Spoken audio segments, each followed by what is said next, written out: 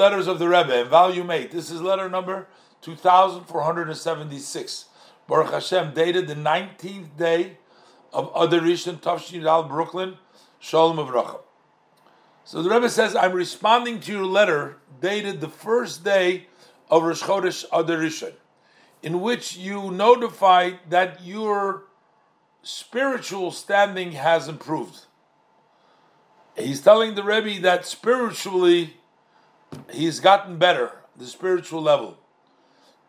Perhaps the Rebbe has written to him before, but in this case, he had already told the Rebbe that his level has become better. So the Rebbe says, blesses him, that may the blessed Hashem grant you that you should add more. And the Rebbe again points out to the idea that we had in previous letters. The Rebbe says the path to self-improvement does not involve fasting or affliction, causing difficulties for your body. And the Rebbe says also in the talk, the Maimer, the discourse that he gave in the Basi Legani Tavshi Yud Gimel, he quotes from the Maimonides that for a person to have a healthy and a strong body, this is part of the path of Hashem, serving Hashem. Taking care of your body is part of the service of Hashem. Now, there is a expression, the Rebbe says, that people may misinterpret. There is an expression of our sages that they say that if the force of the body brings a weakness to the soul, almost seems like if your body is strong, it makes the soul weak. But the Rebbe says that's misinterpreted. What our sages are saying over here, they're not talking about the physical body.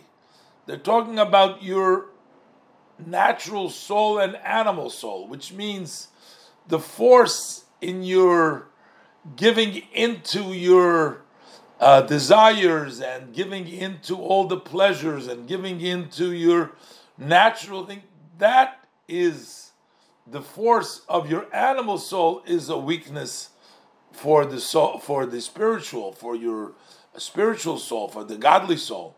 But this does not refer to the physical body. The physical body has to be healthy. This is based upon, the Rebbe says, on the Maimer of my father-in-law, the Rebbe, with all the titles. And the Rebbe says further, the various different, the Sefer HaTorah is the point where it comes from. I guess this was a student, it seems like, and I think also his health was affected by the fact that he was trying to do certain things that weren't, and Rebbe is sort of guiding him that the proper way is not to have weakness of the body. You should strengthen your body. If anything, you should weaken your running after things that you don't need to. Those are things you should weaken that so that your soul can be strong. The Rebbe blesses him that your mother, may she live, should receive lots of Hasidish nachas from all her children,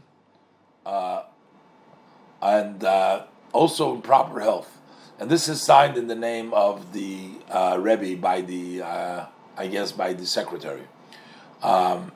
So the Rebbe is very happy that he is improving spiritually. The Rebbe blesses him to continue on the road of improvement. And the Rebbe, again, cautions him not to compromise his body, his health, and to make sure that he stays strong.